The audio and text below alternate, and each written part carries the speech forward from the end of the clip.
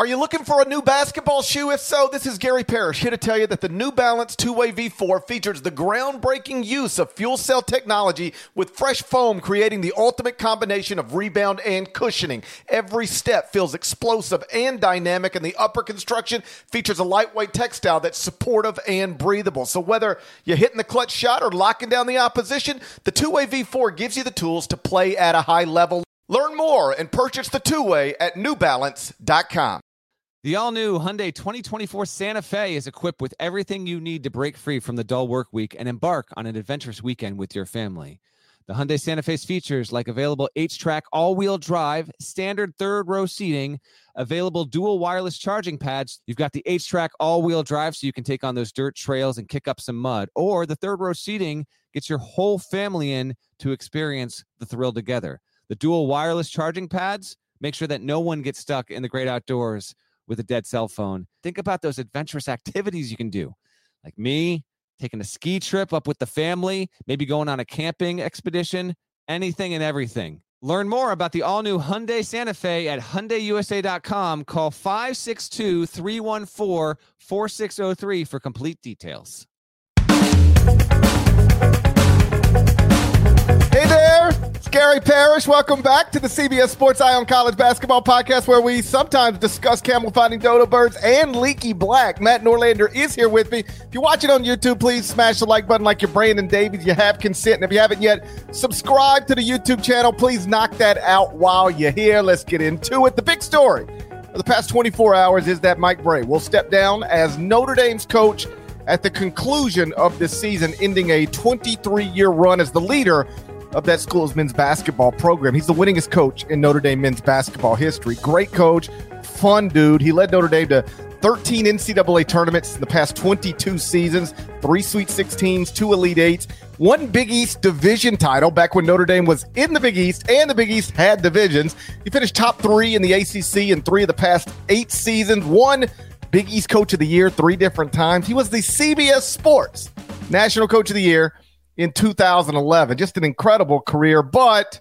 all that said, undeniably, things had fallen off a bit in recent years. The Irish have only made the NCAA tournament once in the past 5 seasons, finished 7-11 in the ACC in 2021. They're 1-7 in the ACC right now. Consequently, as Mike Brey himself said Thursday, it is time for a new voice to lead Notre Dame into the future. Those are his words, not mine. So he's going to step down just as soon as the Irish lose for the final time this season. Deadleg, I know you like Mike Brey just as much as I like Mike Brey. What are your thoughts on the winningest coach in Notre Dame history ending his run after 23 seasons? Yeah, plenty of thoughts here.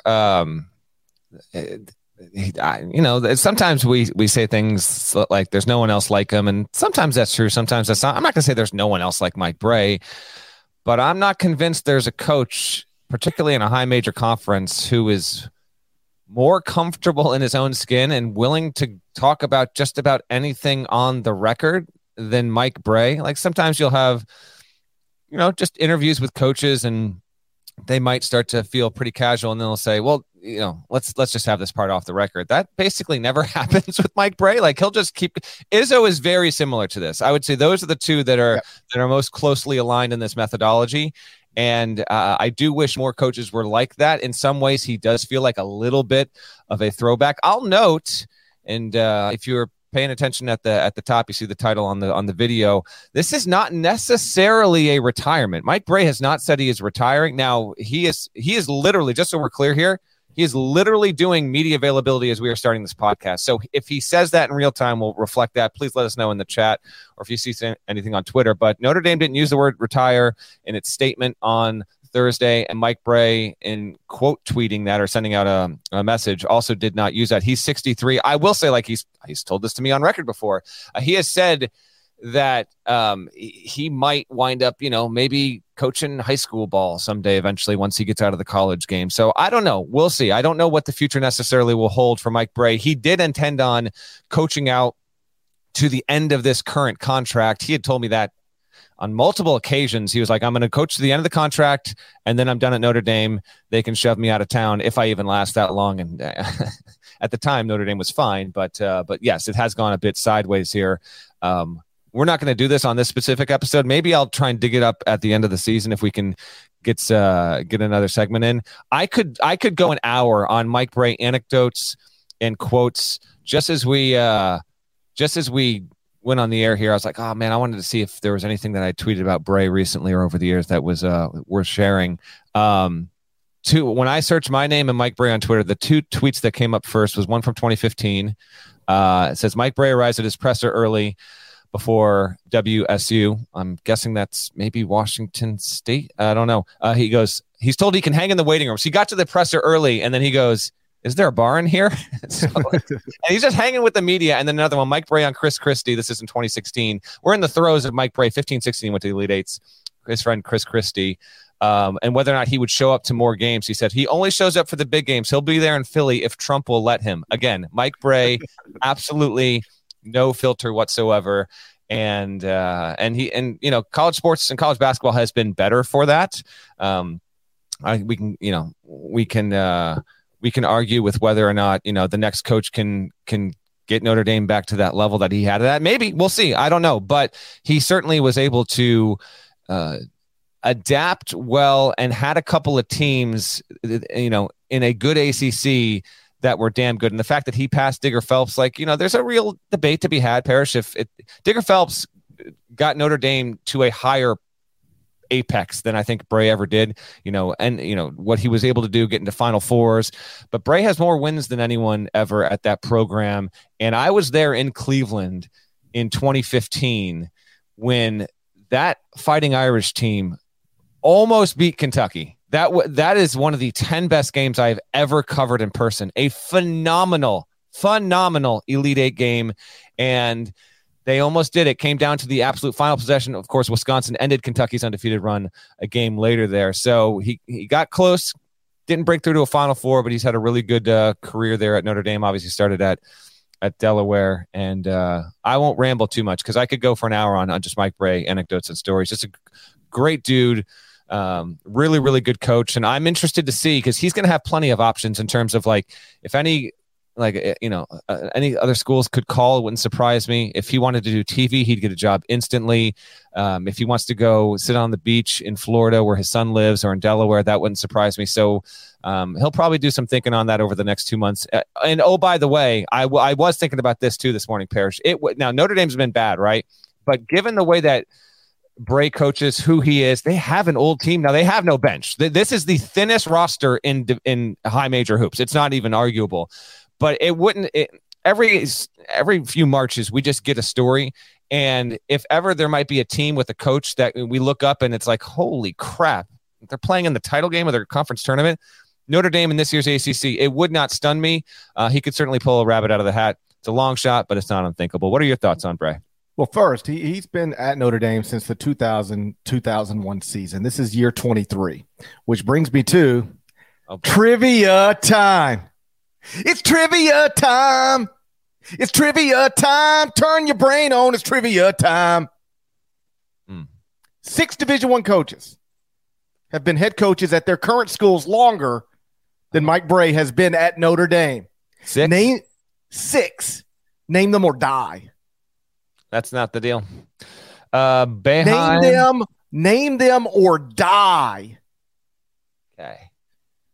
Boeheim. Boeheim's obviously one, been at Syracuse since 1976-77. Incorrect. He's been there since 45. Been the head coach since 76-77. Greg Kampe. Are you cheating? Because that's the one I thought you'd miss. That's super easy. I'm not cheating. That's the easy. Yeah. Okay. So Greg Kampe, been head coach at Oakland since 84-85. Tom Izzo. Tom Izzo, been at Michigan State since 95-96. Those are 3 of the top 4. I'm wondering, what was Brey's first year? 2000-2001. That would mean Mark Few was on the list. Mark Few has been at Gonzaga since 1999-2000. Head coach there. 2 more. Ron Cottrell at Houston Baptist. Holy Christ. How did you get that? You're cheating. I cover the sport for a living. What do you want from me? I didn't even think you knew who Ron Cottrell was. Stop. Shouts to my homie, Ronnie. I need one more. He's been at Houston Christian since 91-92. Used to be Houston Baptist. It was Houston Baptist. Now it's Houston Christian. That's right. Okay. All right, there we go. One more. Let's see. All right, so I've got 5 of the 6. Where would you rank this name in terms of difficulty scale 1 through 6? Hardest one other than Ronnie Cottrell. Okay. Although you know this guy, we both know this guy on a personal level. Okay, hold on. Let me. So he would be at a mid-major school then. Okay. Yep. I gotta not have the window open in case. All right, the window. I'm not looking at our StreamYard and chat because someone might have, and I don't want to. I want to actually get this. Has been there since the 80s or the 90s? His first year at his current school was. Don't give me the year. Give me just 80s or 90s. He's 99. Okay, I didn't want the year. I don't care what you wanted. This is my trivia time. Since 99, second hardest on the list. Oh, man. What time zone? Eastern time zone. Brother is also a coach. How about Oh, yeah, dude, is he in my state? I don't think so. Do you know where I live? Trivia time. Yeah, I know where you live. I was going to say Mr. Jones at Yale. Yale. Coach James Jones has been at his school since 1999-2000 season. Did not know Yale was in Connecticut. Good times. I knew it was up there somewhere. I knew Yale it was up there. 40 minutes from me, GP. I knew it was up there somewhere. That being said, I should have gotten it sooner, but yeah, he's been there a while. But okay, there we go. 6 for 6. Give it to me. I'm living. I'm alive. You get to live. I get to live. That's good too. I'm glad you get to live. Good trivia time. In the past 2 years, Roy Williams, Mike Krzyzewski, Jay Wright, Bob McKillop, and now Mike Bray going to exit the sport. It does seem like we are losing. I mean, it doesn't seem like we are losing some of the great college basketball coaches. And it does make you wonder, like this popped into my head last night as I was flying while this went down. How much longer is Jay Boeheim in the sport? How much longer is Leonard Hamilton in the sport? Both those men are at, ages past the age where people typically retire, and their programs are not doing so well these days. And then you got Jim Larinaga, who is also at an advanced age, but his program's doing well. Still, it's reasonable to wonder, like, how much longer. Those are three more ACC coaches that you could see walking away at some point soon. That's fair. I want to pass this quote along. Brian Hamilton passed along. Bray said, apparently, so I've got to step down to finally get the football press conference room. Again, the man is an endless line of quotes there. I did think about that as well. We're losing a lot of, it just seems like the window in which we are losing coaches that have been there for a while, or at least have a certain level of prominence, is accelerating. And to no surprise, just hearing from a few coaches on Thursday night, and this isn't necessarily the reason that Bray is doing it. In fact, I don't really think it necessarily is. Just the way that you have to operate at the high major level in college basketball in 2023 in the past, 12 to 18 months. It's a different deal together. Oh, I was speaking with one coach and we got to talking, and it's a sort of a broad concept of a lot of factors that are in play here is a lot of guys who are, say, 50 and older that are coaching right now, right? When they played college basketball, because most of them did, few is an exception to that, but when they played college basketball and then when they got into coaching at 22 or 24 or 27, and they were making in the first year, 4 years, 6 years of their coaching careers, when they might not have even been an assistant, and they're doing it practically for free or for $5,000 or for $12,000. And it's just for very, very little money. And the reasons they were motivated to actually get into the profession, the people that influence them, those people have been around the game for decades and decades. And some of them are more nimble to adjust than others. And I actually think Mike Bray is pretty damn nimble to adjust.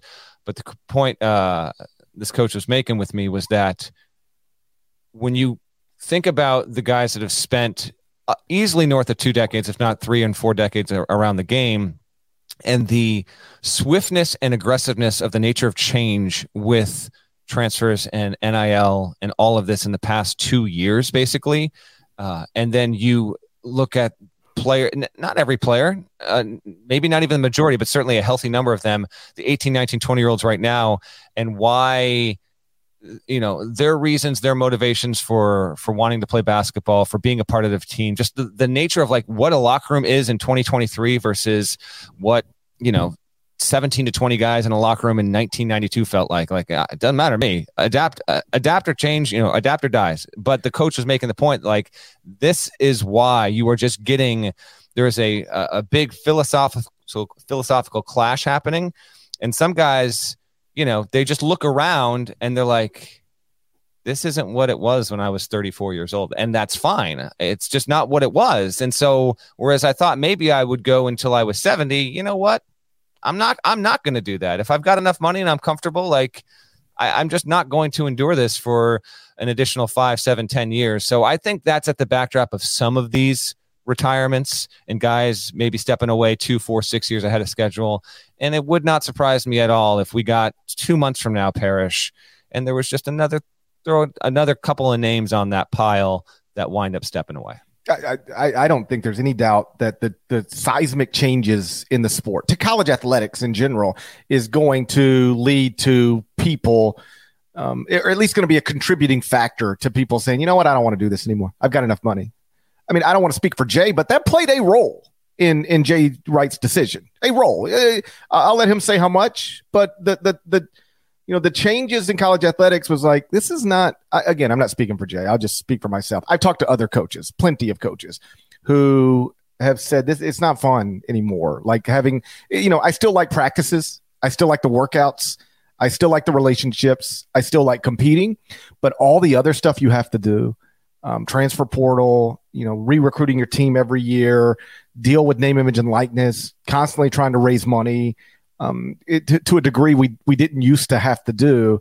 Like it's a not fun way to make a lot of money. And that's what I hear from one coach after another now. Like, the parts of it that I love, I still love, but there's so many other parts to this job now that it's exhausting and it's not enjoyable. And so I don't know who's next, but I was literally talking to, I'll just say another high major coach Wednesday, the day before Mike Brey made this announcement. And he was sort of lamenting all of this stuff and just saying, I'm not going to do this much longer. Like I'm on the verge of, like, I'm making enough money where I can safely retire and enjoy the rest of my life rather than live on Zoom calls with potential transfers and the nonstop non-basketball stuff that goes hand in hand now with being a college basketball coach. I don't know that played a role with Mike, although Mike did have a viral quote either this past off season, maybe the one before. You could find it on Twitter, I'm certain, but he was like, I keep telling my colleagues, like, stop complaining. Nobody wants to hear it. We're all making a lot of money to do what we're doing. It could be worse. I know it might not be what it used to be, but it could be worse. And so he had a pretty fresh perspective on the ever-changing industry in which he's in, but it doesn't mean that it's not exhausting, that it doesn't wear on you. And I believe Cal Boone tweeted Mike's most recent post-game press conference last night, where you could just see he was frustrated and seemed a little worn down. I'm not going to say I'm not surprised that he's, leaving after this season, but when you provide all of the context, it does make some sense. Yeah, it does. And that thing you referenced, I don't have it in front of me right now either, but basically it was at the ACC meetings, and there had just been a few different stories out there with coaches lamenting transfers and name, image, and likeness. Just again, coaches, some of them are just very, very stuck in their ways and slow to change. Some aren't. I'm not going to paint every coach like that. And Brey basically said, all you guys need to shut the hell up because we get paid millions of dollars to do this, and people would kill to have our jobs, and no one wants to hear you bitch about it. So that's basic. And Mike Brey carries an air, a confidence, and a respect about him that he can say that in a room full of ACC head coaches, and everyone, maybe not everyone will love the quote, but they will certainly understand why he's saying it and why he has a point.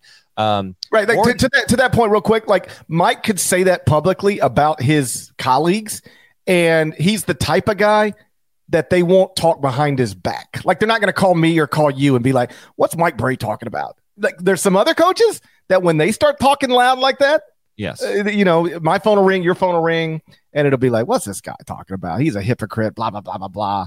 And nobody, I didn't get one text or phone call or nothing about Mike's quote. And that's because he is so, I think, well liked and, authentic in his day to day that, like you said, maybe not everybody agrees with him, but they recognize he's probably making a decent point, and it comes from a good place.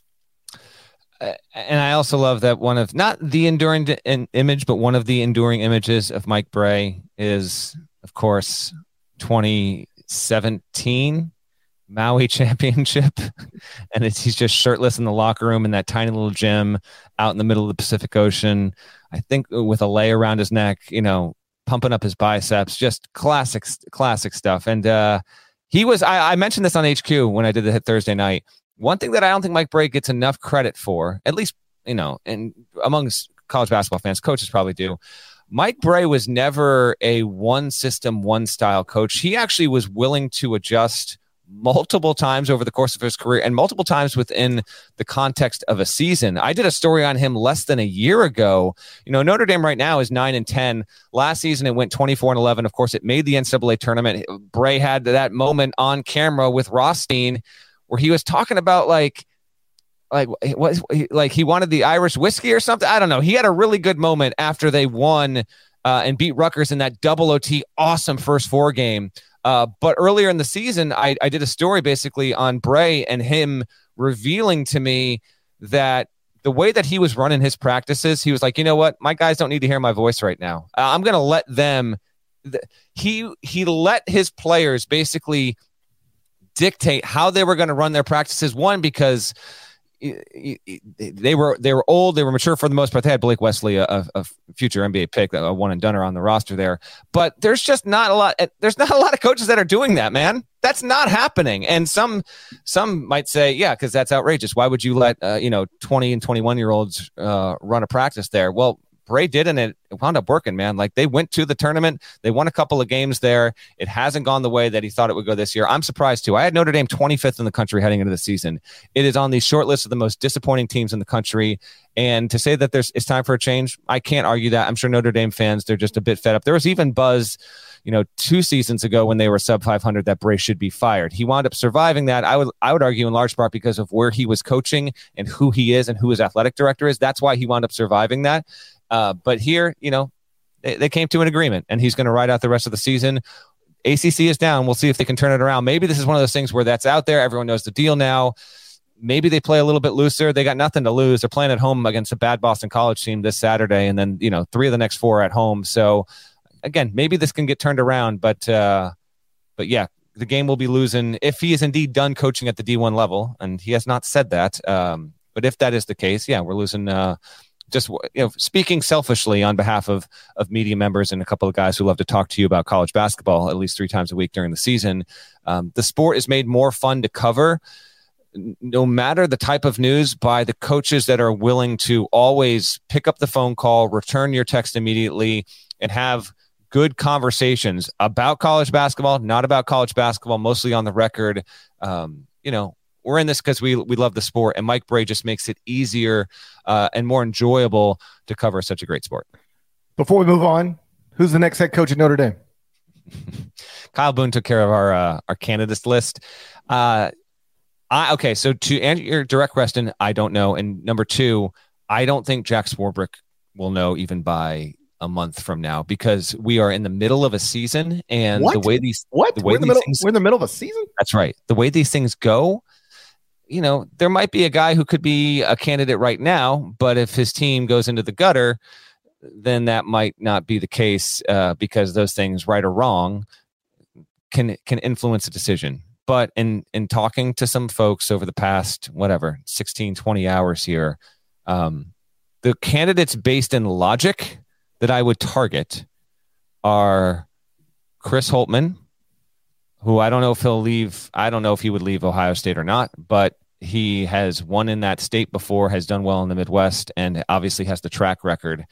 I would knock on, and I gave Boone this name. I don't know if he wants to leave. And he's older, he's not old, but he's 58. Greg McDermott has done a lot at Creighton. And sometimes this is the case, sometimes it's not. But sometimes coaches will just be like, you know what? How about one more reboot? How about one more fresh start? And he might not want it at all. Creighton fans, I'm not trying to kick your coach out of your program. But when you look at candidates that would be theoretically achieve, I mean, he coaches at a Catholic school now. He's been at Creighton for a long time. And if anything, like they were a preseason top 10 team, maybe they wind up, getting really good over the next 6 weeks and they match preseason expectations. But it's just been a little bit bumpy. And I can see why a coach might say, you know what? Let me hit the reset button. Chris Quinn is a former Notre Dame player, of course. He's been in the NBA for like 8 years now.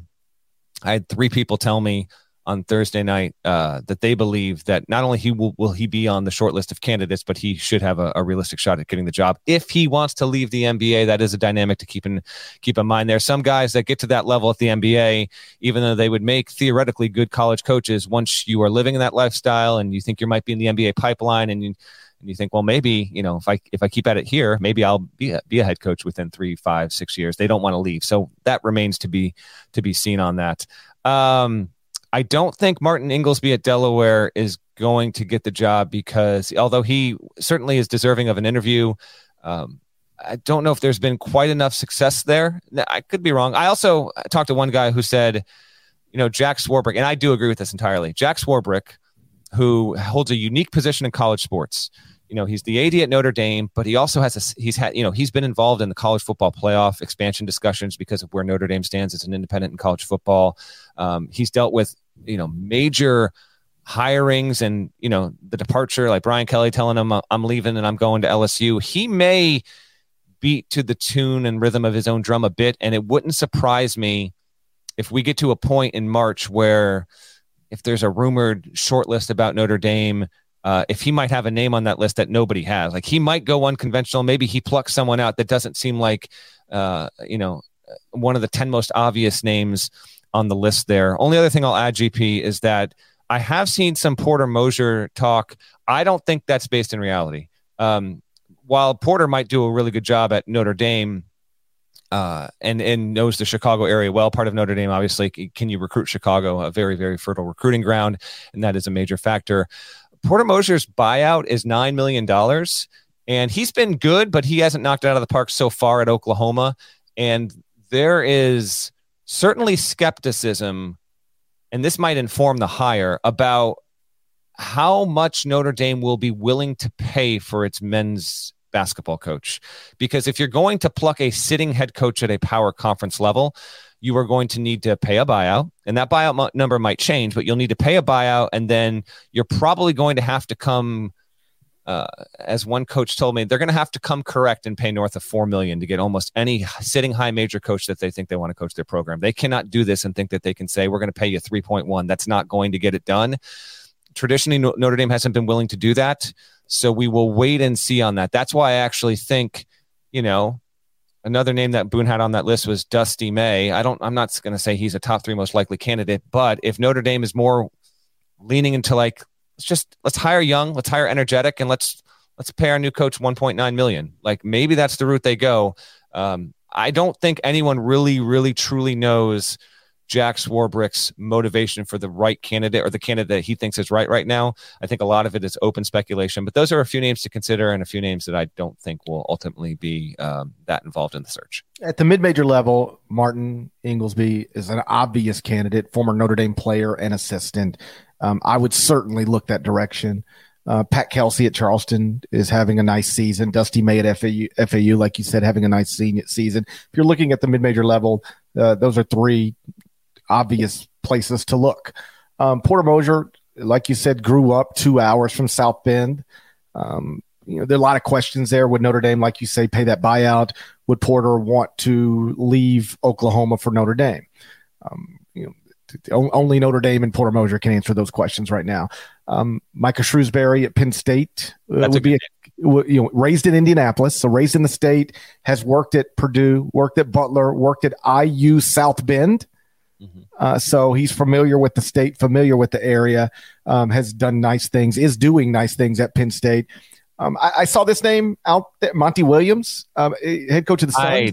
I mean, listen, NBA coaches don't want to coach in college, right? But the Suns are not doing well. That's true. This season. And if that were to pop, maybe, but that wouldn't pop until after the NBA season. And that's a weird calendar lineup issue that you would have to overcome. So I'm skeptical of that, but I'm extremely skeptical. I am too, but I saw his name and he is a former Notre Dame player and obviously a great basketball coach. And then the Chris Holtmann thing on a surface level makes no sense whatsoever. You would not leave Ohio State for Notre Dame, but Ohio State fans are restless. Hasn't been to a Sweet 16 yet. Let me be on the record. If Ohio State were to have to replace Chris Holtmann or choose to replace Chris Holtmann, I don't think the next coach would do as well as Chris Holtmann has done. I mean, he might might go to the second week, but like Chris Holtmann is a really good basketball coach and has broadly speaking done a nice job at Ohio State. He just hasn't had the tournament success that fan base craves. And I'm not going to try to tell him that they shouldn't crave it. I'm just saying that he's good, but he is under real pressure and a reset at another high major program with a new contract, new fresh set of expectations and fresh fan base. Like that's something you would have to consider.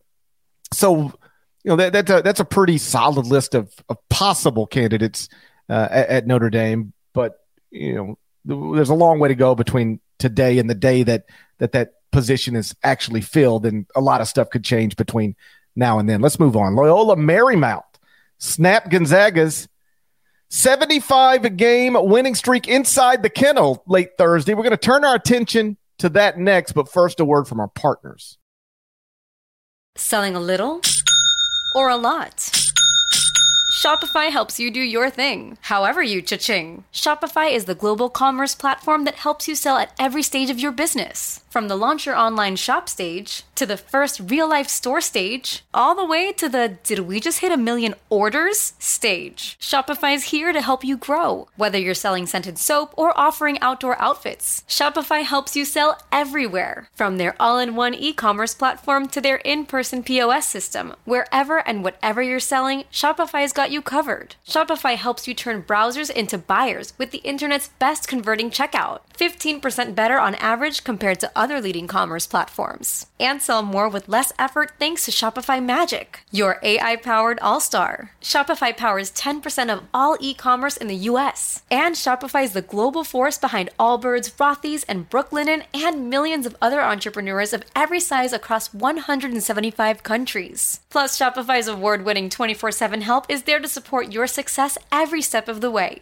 Because businesses that grow with Shopify. Sign up for a $1 per month trial period at shopify.com/Odyssey Podcast, all lowercase. Go to shopify.com/Odyssey Podcast now to grow your business, no matter what stage you're in. Shopify.com/Odyssey Podcast.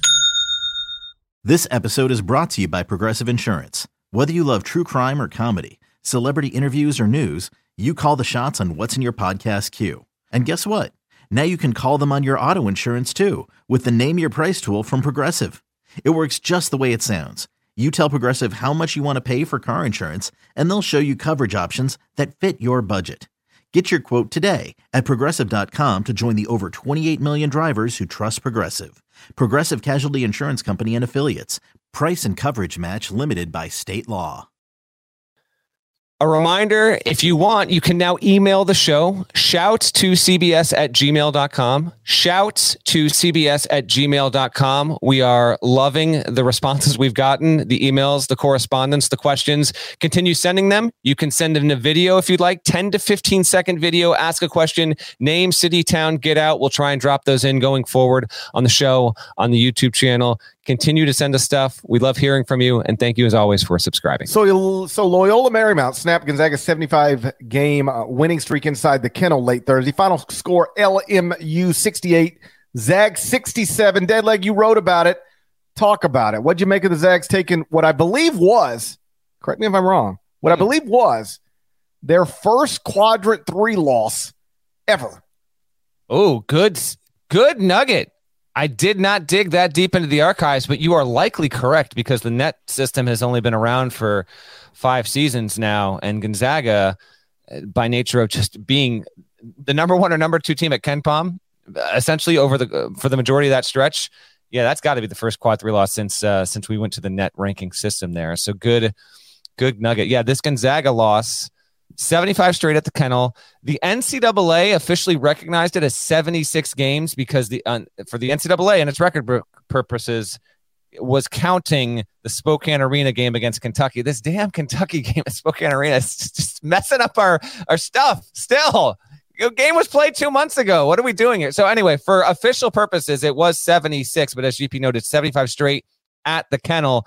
That was tied with Long Beach State from 68 to 74 for the 8th longest home winning streak in men's Division I history. Trivia time! Okay, let's go. Come on. What team has the longest home winning streak in the history of college basketball? UCLA. Incorrect. UMass Lowell. Incorrect. Delaware. Incorrect. It is a blue blood. Yale. Yale in Connecticut. I think Yale might be that fine academic institution in the great state of Connecticut, the Nutmeg State.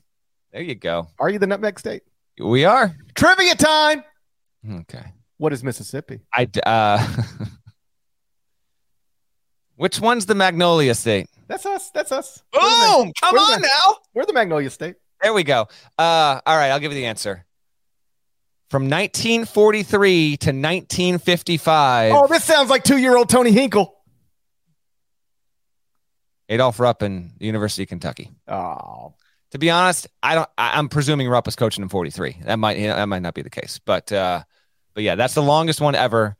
43 to 55. Yeah, how about LMU had last won in Spokane in 1991 and had just lost 25 straight games period to Gonzaga. But to go from 91, man, that's unbelievable. And even beyond that, it's like around use your illusion time. I got it here. I got it. I'm going to give you 2 facts, and then you got another trivia time coming. Okay. Number 1 album. I'm not sure. I'm just going to tell you the number 1 album. So the last time LMU won at Gonzaga was February 7th, 1991. The number 1 album in 91. Answer this truthfully. Did you own this cassette? Yes or no? Vanilla Ice to the Extreme. Yes or no? Yes. I went to a Vanilla Ice concert. Look at you. I got a Walkman when I was 9, maybe 10 years old. First cassette I ever owned. I picked a side. First cassette I ever owned. Please Hammer, don't hurt him. I didn't ride with Vanilla Ice. I was MC Hammer the whole way. Nada, can I get a tiebreaker here? Either or. Did you go, or maybe you went neither? Neither. Okay. You know me better than that. Come on, 9, 10 years old, completely allowable. No, that's the thing. The age matters. Like, how old were you, Nada, when you became aware of Vanilla Ice and MC Hammer? I was about 9, 10. So yeah. But was that okay? How old are you right now? I'm 39. Yeah. Okay, see, I'm 40, about to be 46. Woo. I think that 7-year gap changes things. Like if I would have discovered MC Hammer when I was 18, I wouldn't have been into that. But discovering MC Hammer when I was a middle schooler or whenever that was, so 91, that would have been like 8th grade for me. Nana's about to tell us that he was all up on 3 Feet High and Rising back in 90. Like he was De La Soul, and then there was nobody else. He was all. By the time Nada got to an age where he was aware of music, MC Hammer and Vanilla Ice were done. It was right on the backslide because that was right. I got 2 years. Not entirely true though, because that's the thing. I remember Vanilla Ice specifically for Teenage Mutant Ninja Turtles 2 and Ninja Rap. So, and I love Teenage Mutant Ninja Turtles 2. So go Ninja, exactly. Go. How about that? Vanilla Ice, by the way, had the number 1 record in America for all of January and February of 91. So that's the first thing. How about this? Number 1 movie, February 7th of 91. Home Alone in its final week of a 12-week run at number 1 at the box office. The last time LMU beat Gonzaga at Gonzaga, Home Alone in February was the number 1 movie in America. The next week, it got knocked off by Sleeping with the Enemy. Only thing I remember about Sleeping with the Enemy is it came on cable like the next year. My parents would not let me watch it on TV. That's all I got. I love Sleeping with Enemies. Okay. I used to do it all the time. Here is your trivia time. What do you think the number 1 show in the TV ratings was the week of February 7, 91? The number 1 show in the TV ratings. I'm only asking because I think it's gettable. Cosby Show? Not Cosby. Give me 2 more guesses. And then Nada actually has, I think, a thing he's going to throw up on the screen here. I mean, 2 more guesses. I'm going to be a little off on, Cheers. I'm just throwing up Cheers. Is it Cheers? Got it. Okay. It's Cheers. Nada, if you have this, can you bring this up? This is the ratings. If you can zoom in, look at these shows. Full House was getting 27 million viewers. Fresh Prince of Bel-Air, MacGyver. Here's your Monday TV schedule in 91. Fresh Prince, Evening Shade, MacGyver, Major Dad, Blossom, Shouts to Murphy Brown, Designing Women. Incredible. This is such a flashback in time. I had to dig deep on Thursday night and be like, all right, where was our culture on February 7th of 91? And lo and behold, here we go. But that, if you scroll down now to that Thursday of February 7th of 91, that's where you had that Cosby Show. And then The Simpsons was 26 million people watching The Simpsons back then. Different world. Cheers. Yeah, there was only like 5 things to watch back then. And now like there's a million things. You can't 5 channels, but yeah, exactly. You can't watch everything you want to watch now. Not if you have like a job and kids. Like I actually have a file in my computer of television shows I would like to watch. And when I finish one and then I start another one, but I've never caught up. Never. You can't catch up. You can't watch everything. It's true. By the way, I want to give a quick shout to Wings, maybe the most underrated TV sitcom of the early 90s. That's all I'll say. All right, that's what I got. As for the game, Gonzaga was 4-14 from 3-point range. And you know what? In all seriousness, the Bulldogs were flirting with this. Mm-hmm. Okay. They had to rally against San Francisco, against Santa Clara, against BYU, won those 3 games by a combined 8 points. So there were some shaky signs showing. And now St. Mary's, here's the deal, man. St. Mary's is better than Gonzaga. St. Mary's has won 7 of its past 8 games by double digits. It's 4th in defensive efficiency. The Gales are only allowing 57.1 points per game. Right now, St. Mary's leads the WCC. It hasn't lost yet. It narrowly edged Pepperdine 73-44 on Thursday night. The last time Gonzaga was not tied or atop the WCC standings was 2018. In fact, almost really 5 years ago to the day there. St. Mary's is 5th at Torvik, 7th in the net, 7th in Sagarin, 8th at KenPom, and yet unranked in the AP poll. GP, do you have St. Mary's in your top 25 and 1? I do. I've had them in for several days now. I've got St. Mary's now at number 23, and for people curious, I did drop Gonzaga from number 4 down to number 14. Okay, so do you have Gonzaga still ahead of St. Mary's? I do. I'm not convinced St. Mary's is better than Gonzaga. I know the numbers you're referencing. Yeah, I understand the numbers. I'm just not convinced of it. But we'll see. It's a reason. It's not a conversation we've had in several years, but it's a reasonable conversation to have now. And it's 100% on the table. If you're curious, these teams will play each other Saturday, February 4th. So they each got to play 3 more games before they get there. The last time Gonzaga didn't win the WCC, which I do think is on the table now, that was 2012. St. Mary's finished ahead of them. Gonzaga finished 26-7 and was a 7 seed that season. Let's have some fun speculation. Gonzaga has been a 1 seed level team for the past 4 years. In light of this loss, but still acknowledging it's got a first team All-American on the roster and it's still got good players. It's still a good team, but it got picked off. It was a matter of time. It finally happened. Let's guess right now. And someone that listens, come find us on Selection Sunday because we're going to forget this entirely. Don't find me on Selection Sunday. I'm busy. I don't have time to be found. Find him the day before. How about this? The WCC tournament always ends that Tuesday before Selection Sunday. Find him the Wednesday. Find us the Wednesday after the WCC final. Hop in this chat. Find us on Twitter. Whatever. Let us know what we said. Don't find me. I don't want to be found. Okay. Well, when you're sleeping with enemies, I guess you don't want to be found. I will say, let's guess the seed. I will say, I'll say Gonzaga. Put me at a 4 seed for the. That's what I was going to say 4 seed. That's what I think. I was the last 3 seed of the first 4 seed is where I'm at, but put me at a 4 seed for the Bulldogs. Yeah, I'm at 4 seed, and like it's wild when I had a hell of a travel day yesterday, so I was flying while the Mike Brey stuff went down, and then had to make a connection in Atlanta, landed, and was driving home from the airport when the Gonzaga thing was going final, and just seeing that like people couldn't get enough of it. Like there's a whole anti-Gonzaga thing out there where people are just loved the idea that the Zags would lose to Loyola Marymount, lose to a non-NCAA tournament team, lose to an unranked team, all of that stuff. But, you know, and Seth Davis made this point late Thursday on Inside College Basketball. Like, you know, you zoom out, and the crazy thing isn't that the Zags lost to Loyola Marymount. The crazy thing is that it had been a billion years since they had lost a game like this. 93 straight wins against unranked opponents, 75 straight wins inside the kennel, 36 straight wins in the month of January. Like, very good college basketball teams lose games like this all the time, and Gonzaga hasn't done it in forever. How about this? Per Gonzaga's notes, this is even more outrageous. Gonzaga had won 116 straight games against WCC teams not named St. Mary's and BYU. 1-1-6 in a row if you weren't St. Mary's or BYU, to your point.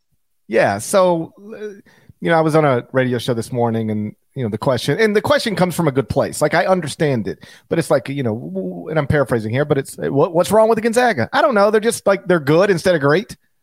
You know, like they get held to such a wild standard that when that, like, they're still top 15 at KenPom still right now after last night still. And it's like, ooh, Gonzaga sucks. No, they're just not as great. And we've been saying this for a little while. And, you know, I know there's somebody out there probably going, well, hey, if you've been thinking they're not great for a little while, why'd you have them 4th in the top 25-1 yesterday, idiot? I hear you. Truth is, as I've explained many times, I don't punish people for winning. You know, you know, I'm not going to drop you because you barely won. I'm not going to drop you or punish you because you played poorly against a poor team. If you win, you win. I don't punish people for winning. And Gonzaga had been winning for more than a month. And so I had just kept them in the top 5, which is where I've had them for more than a month. But when they finally do slip up and lose, then you reevaluate everything, look at the resume. And now, you know, 14 is much more appropriate than 4. But don't ever lose sight of this. Still a top 15 team in the country. Even this crappy Gonzaga team is still a top 15 team in the country. And that's not just based on the rankings. Like, I think this is still one of the 15 best teams in the country. It's just that for years now, they've been one of the 5 best teams in the country. And so this feels down. And it is down, relatively speaking, but they're still good.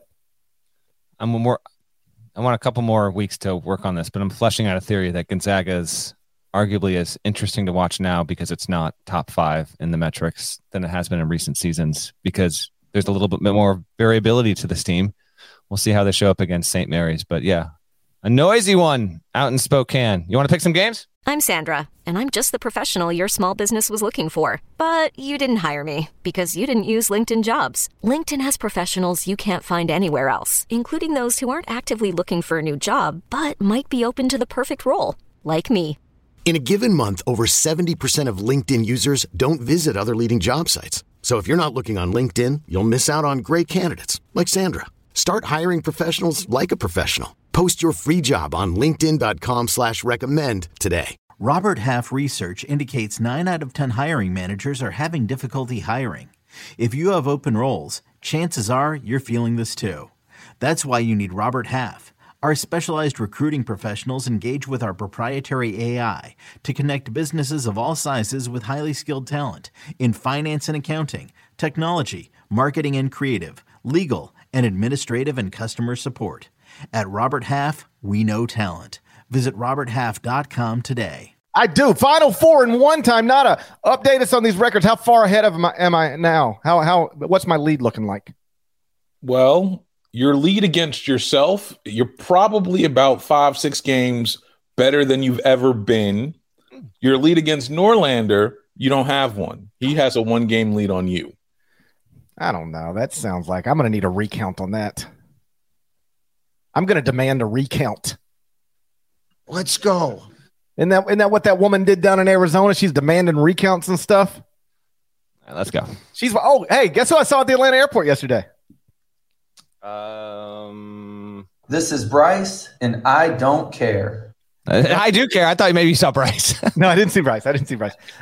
I'm just standing there in the Atlanta airport, getting ready to go in the Sky Cloud. Look up. Guess who's standing walking right past me? Give me a hint that's not going to give it away, but give me a chance. He's a questionable congressman. Ted Cruz. No. But good guess. I don't know. Fire away. Matt Gaetz. Okay. I'm sure you two hit it off. No, we're not talking. I'm not hanging around with that guy. I'm sure he was on the lookout for something I'm not interested in. Game 1, Saturday, noon Eastern. Number 17, Miami at Duke inside Brady Manick Indoor Stadium. He got 20-11 in Coach K's final home game. He owns that place from now. You can watch it on ESPN. KenPom has it Duke -4. Jeremy Roach, still not available. He's got that toe injury. Tyrese Proctor has actually played well running this offense there, but I kind of feel like this is a whole new sort of challenge against those Miami guards. What's intriguing about Miami, which is in my power rankings again, I mean, the Canes are doing just enough. I think they're a good team, but they are in the 40s across the board in every mainstream predictive metric. Miami is in the 40s. Duke, meantime, getting more of the benefit of the doubt, hovering in the 20s there. This is going to be the 500th consecutive sellout at this historic venue. Brady Manick. What did you call it? Brady Manick Indoor Stadium. There you go. BMIS. Yes. Apparently, this is an all-time record. Duke has sold out every home game dating back to 1991. 453 and 8 and 46. 453 and 46 over the course of that. Keep an eye on how Duke dominates on the boards here. If it does, it's really become, in addition to Filipowski, like they pay their rent by just crashing the glass. They're one of the best offensive rebounding teams in the country there. And Miami, which focuses more on guard play, is not a good defensive rebounding team. It's really one of the weaker ones in the ACC. And so Duke is understandably the favorite in this spot, but it's two different teams. They're winning with two different kinds of styles. Miami's unquestionably a better offensive team. Duke is definitely the better defensive team. It's bigger, but Miami's got the better guards and it's got more experience there. I picked this for the site for our weekly Friday picks. I have no idea who I picked. I can't remember because I sent it yesterday. So that being said, it's a Duke -4. You know what? Give me the Hurricanes. Yeah. Miami to cover. Why not? You're probably right, but I don't believe they have ruled Jeremy Roach out. Okay, maybe he might not play. He did. Shire said earlier in the week that they needed to get with the medical team, and he had no timeline for his return. So maybe he'll wind up playing. He's just got a toe issue that's lingering. Yeah, he hasn't played since January 4th. This was bothering him in November, December. Just tried to play through it and just couldn't. And then they finally just shut it down. My understanding is he took 2 weeks off, and that was helpful. And he's better now than he's been, but it remains unclear in this moment whether he's going to play against Miami. And if he doesn't, boy. And if he does, he's not 100%. And if he doesn't, you're dealing with Nigel Pack and Isaiah Wong without your best backcourt player, most important backcourt player. That's not ideal. I think Duke can win the game. I think Duke probably will win the game. But give me Miami plus the 4 points. Game 2. Saturday, 1 p.m. Eastern, number 14 TCU at number 2 Kansas inside Bill Self Fieldhouse. You can watch it on CBS. It's America's most watched network. It's the network of stars. KenPom has it Kansas -9. Interesting line. Did you know that Kansas has won 8 of its 16 games by 6 points or fewer? I know everything about Kansas. Okay. And I guess there goes all my future Kansas trivia times. TCU coming off a loss against West Virginia. I think the interesting dynamic to me in this game is that TCU can go. I think they will want to get into an up-tempo game, but DeJuan Harris is no tortoise out there. And I almost feel like if you insist on trying to push the pace against Kansas in that building, there's a voodoo there. Your entire concept of time and place could wind up getting warped if you're TCU. So if TCU has its druthers, I think it wants to get this game into the 80s. But I actually think if you get involved in that kind of game against Kansas in that environment, I almost wonder, even if that's your preferred speed, if it winds up backfiring on you, the number is too big for me. TCU is, we mentioned on the previous pod, we did not consider them among the 4 teams we considered to be in contention to win the Big 12 regular season. And I said, let's just see what you can do on the road against West Virginia. Well, TCU has lost 3 of its past 4. That's why the line is where it is right now. 2 of them were on the road against Texas and West Virginia, but West Virginia won handily and finally got off the mat with a Big 12 win. But I don't know. I think TCU it's got enough speed and it's good enough on defense and its guard play is good enough that the 9 is just too big, GP. So I will take Kansas to win, but I'm going to take TCU to be inside that number. Now, I actually wonder, again, we're going KenPom line. My guess is when this actually comes out, I'll say this line I'll say it's 6 when the actual line comes out, but we have to go off KenPom for the purposes of this podcast, so I have to go within 9 there for TCU. I'll lay the 9 points. Kansas by 40. By 40. Yeah, Kansas fans have told me over and over again over the past few days that it's idiotic to rank KU outside of the top 5, even though Kansas is 6th in the net, 7th at KenPom, 8th in BPI, 8th in Torvik. Idiotic, according to Kansas fans, to have them outside of the top 5. I'm going to take their word for it. I'm going to assume Kansas really is just as awesome as they say, and they'll win this game by 40. Should be no problem. All right, there we go. Maybe 45. Could be a 45-point margin. Game 3, Saturday, 2 p.m. Eastern. Number 5 UCLA at number 11 Arizona. Inside the Book Richardson Center. You can watch it on ABC. KenPom has it UCLA -3 after the Bruins showed some good stuff late last night. Really One at Arizona State.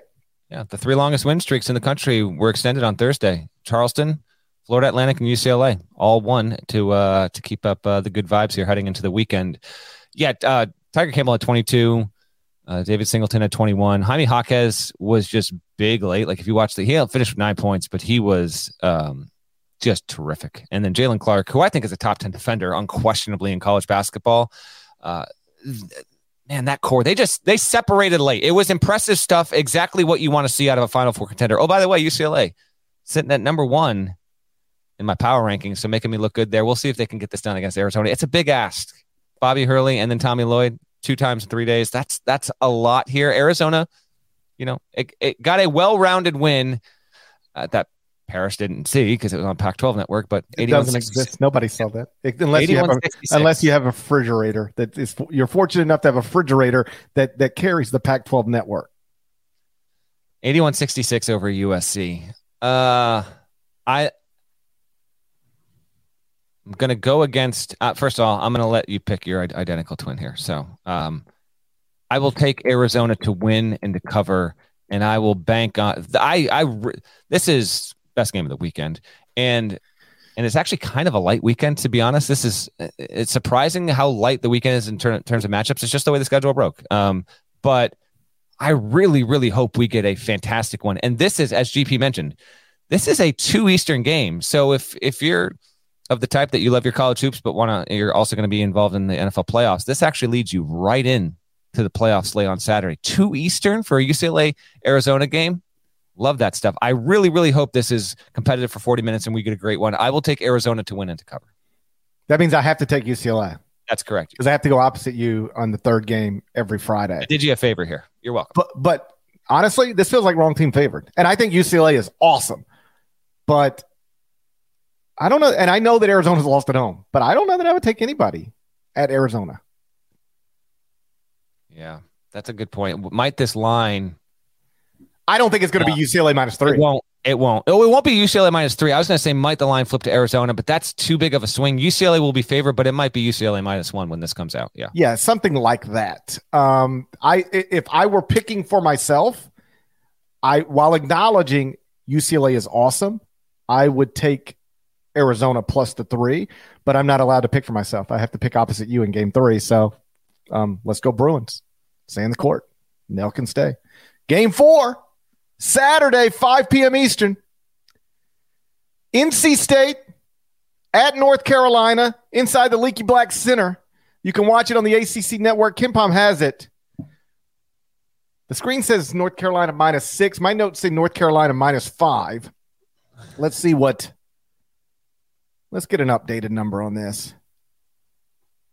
It is North Carolina -5. -5. What would the line be if this was in Goldsboro? It'd be North Carolina -1. The line wouldn't matter. It's going. Just take the point. Take North Carolina on the points, guys. Just do it. Just do it now. A quiet running theme on this podcast is the unrevealed animosity Nada has toward NC State. I don't want your reasons, Nada. Let's just keep that in the backdrop, unspoken. So NC State is 4-29 in its last 33 games against the Tar Heels. To Nada's point on that, I have to take North Carolina in this spot, Parrish. I have to. First of all, I said they're better than NC State. You said NC State's the best team in the state. Now, best team in the state. I understand where the game's getting played, but I'm going to take UNC comfortably winning this game and covering. Okay. Look at me. Now, listen, we got to put a stop to this. It's the same voice for every single one. It's the same voice. Wolfpacks and Horned Frogs and Sun Devils all have the same voice. Look at me. I'm a Wolfpack. Give me Terquavion. Straight up.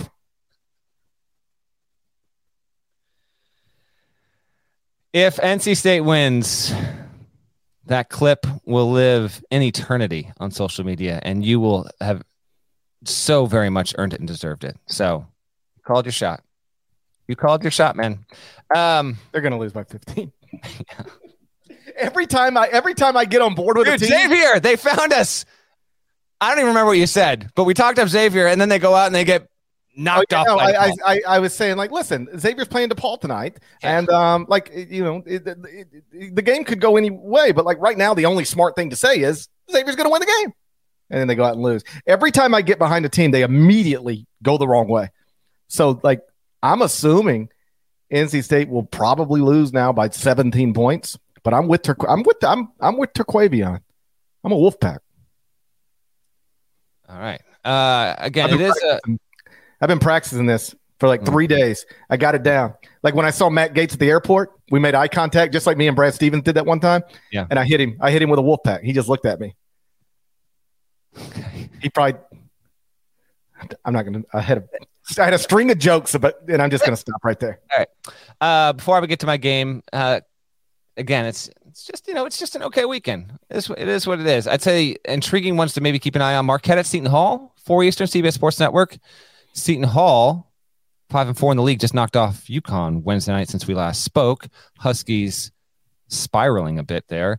So that's a decent one. Alabama at Missouri is probably the best game of the weekend. We aren't going to pick 6 o'clock Eastern on SEC Network. Missouri gave Arkansas another loss, another team that's spiraling there. And then Alabama, I don't know. Keep an eye. I got a good feeling about the competitive nature of that game there. Again, 6 Eastern Saturday, Alabama at Missouri. Iowa at Ohio State. That's 2 Eastern on Fox on Saturday. Ohio State is desperate. Another team spiraling. There's actually a number of these teams that can't get out of their own way. OSU has lost 5 in a row. And then on Sunday, CBS, the big game, Michigan State at Indiana. That's a nooner. Indiana had no problems whatsoever with Illinois on Thursday night. And credit to the Hoosiers for playing what I think, I know they won at Xavier. The Illinois game was their best game of the season, man. And Trace Jackson Davis was tremendous. Went for 35, man. Mike Woodson said after the game, I decided I was just going to feed him I'm paraphrasing, but I'm going to feed him the ball on every play until they stop him, and they just didn't. He was awesome. 9 boards, 5 assists, 3 blocks. Trace, great stuff. That's the guy that I thought had a great shot being a first-team All-American season. I'm still struggling with the loss of Tom Pernelli, but on the bright side, he didn't have to see that last night. He didn't have to experience that. That's true. I guess that's you got to, in this life, Norlander, you have to try to find the positive, even in some obviously negative stuff. And though we miss Pernelli, at least he didn't have to live through that, That's a good point. That's a fair point. Michigan State's going to play at Indiana on Sunday. Michigan State on Thursday night got a good win against Rutgers, stopping a 2-game skid, which included also a loss against Illinois. Big Ten, it's just a big bowl of mystery, man. It's Purdue, as I tweeted on Thursday. It's Purdue, draw a line, 12 other teams, draw a line, Minnesota. Although people are saying Ohio State needs to be next to Minnesota. No. That will be the case if Ohio State if Ohio State doesn't meet Iowa Saturday, then there might be something to that. So keep that in mind. All right. Game 5. You ready? Of course I'm ready. Friday, tonight, 11 Eastern. New Mexico. On Fox. Can I say the damn game, please? Boise State. 11 Eastern on Fox Sports 1 on Jesse Pinkman Court. Yes. 15-4, Boise State at 17-2, New Mexico. Boise State is 5-1 in the Mountain West. The Lobos, back in my power rankings, 4-2 in league play. Boise State is 19th in the net right now with a 7-3 record versus Q1 and Q2 teams. Who you got? I just moved Boise State into the top 25-1. It's a good game. A great game. I was going through schedules last night and I was like, oh wow, this is going to be fun Friday night. Yep. Stay up late. Watch it. That's a good Mountain West game. It's a good game, period. Boise State's interesting. 7-3 in the first 2 quadrants. Yeah, I just said that. Now, they do have a quadrant 4 loss that was literally the first game of the season to South Dakota State, but it's still a good resume. I got Boise State in the top 25-1, so I'm taking the Broncos. I'm rooting for the top 25-1. Just New like Mexico always. is favored -1 according to. Actually, you know what? We can get the real line. We can get the. I'm not even going. That's why I didn't put the line in here because I was like, this is you can get this in real time. Let me bring up this real time line right now for you right here, right now. It is New Mexico -3 is the line according to Caesars. Give me the points. Lobos. I will ride with you on this. I actually won't get to see this game. Your boy is going to see Humphreys McGee at the Capitol Theater. Hell yeah. Very excited for that. 25th year. You haven't heard of Humphreys McGee song in your entire life, have you, Parrish? You don't even know who Humphreys McGee is. You have not heard an Humphreys McGee song. I know Humphreys McGee. I've got friends who are all into that scene, Tremendous band. One of the most talented bands out there. So I'm very excited. I get to go see him at the Capitol Theater. I'm actually going to go. I'm just going to show up, Where's the Capitol Theater? Is that near Yale? No, it's actually over state lines. It's in New York. It's in Port Chester, New York. But shouts to the band. They are kind enough to afford me a ticket tonight. So I'm just going to go solo. Last time you went solo to a show. Last time I went solo to a show. No recollection. Really? Yeah, I can't even think of one. It'd be a good time. I love going with folks, but it's every so often go solo to a concert. I actually think it's a. Well, that's the thing. That's the thing about me. I got friends and stuff, so I usually just go with them. Yeah, me too. You can mix it up. You can mix it up if you want. So I'm gonna miss this bad boy. Although maybe I don't know. Maybe hustle back. It's 11 Eastern tip. Fox Sports 1. This is a late one. Tyson Degenhart, Marcus Shaver, each averaging 13.1 apiece for the Broncos, who have 4 players averaging 12 or 13 per game. Yeah, Boise is 11th in defensive efficiency. This is the best team that Leon Rice has ever had from a defensive standpoint, and just allowing 60.6 points per game. GP's got him in his top 25-1, but Boise State has been, I get why, but they've been off the radar. Like, they're off the radar major. And frankly, a Friday night game at 11 Eastern isn't going to exactly help matters. But as I detailed in my power rankings on Thursday, the Mountain West, it's got 5 teams in the top 35 of the net. It's having really one of the 2 or 3 best seasons it's ever had. But it went 0 for 4 in the NCAA tournament last season. And if it gets 3 teams in the tournament or 4 teams again, that's great. But you have to win games once we get there. It's just, the average fan, they're just not going to be getting respect because they also don't have a team that's going to get a 1, 2, or 3 seed, probably not even a 4 seed. Ultimately, you might have 3 teams that get in. Colorado State last year was the highest seeded team. I think it was on the 6th line. So we'll see. This is a wonderful game, though. I will go with you, and I will take the Lobos. You ready to get out of here? I'm ready, man. Let's do it. Shouts to Devin Downey. Shouts to Chester, South Carolina. Shouts to Huck, Larnell, to Quavion. Thank you for listening once again to the Eye on College Basketball Podcast. If you're not subscribed, please go subscribe anywhere you subscribe to podcasts, including Apple Podcasts and Spotify. Over at Apple, leave a nice review. 5 stars, type some words. There's more of us than there are of them. Not even debatable. If you're not subscribed to the YouTube channel yet, please do that. I'm tired of asking you. We're going to talk to you again on Sunday. I can't wait. Until then, take care.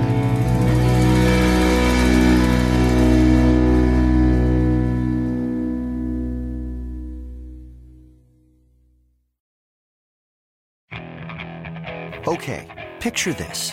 It's Friday afternoon when a thought hits you. I can waste another weekend doing the same old whatever, or I can conquer it. I can hop into my all-new Hyundai Santa Fe and hit the road. Any road. The steeper, the better. Because my all-new Santa Fe is available with H-Track all-wheel drive, so I can hit the trail without a worry in the world. Heck, with 3 rows and best-in-class rear cargo space, I can pack the whole family in with all our gear. We've got available dual wireless charging for our phones, so we'll never lose touch with civilization, and we won't lose touch with the primordial power of Mother Earth. So which is it?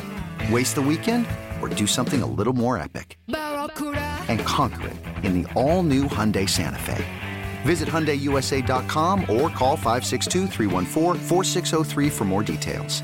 Hyundai, there's joy in every journey.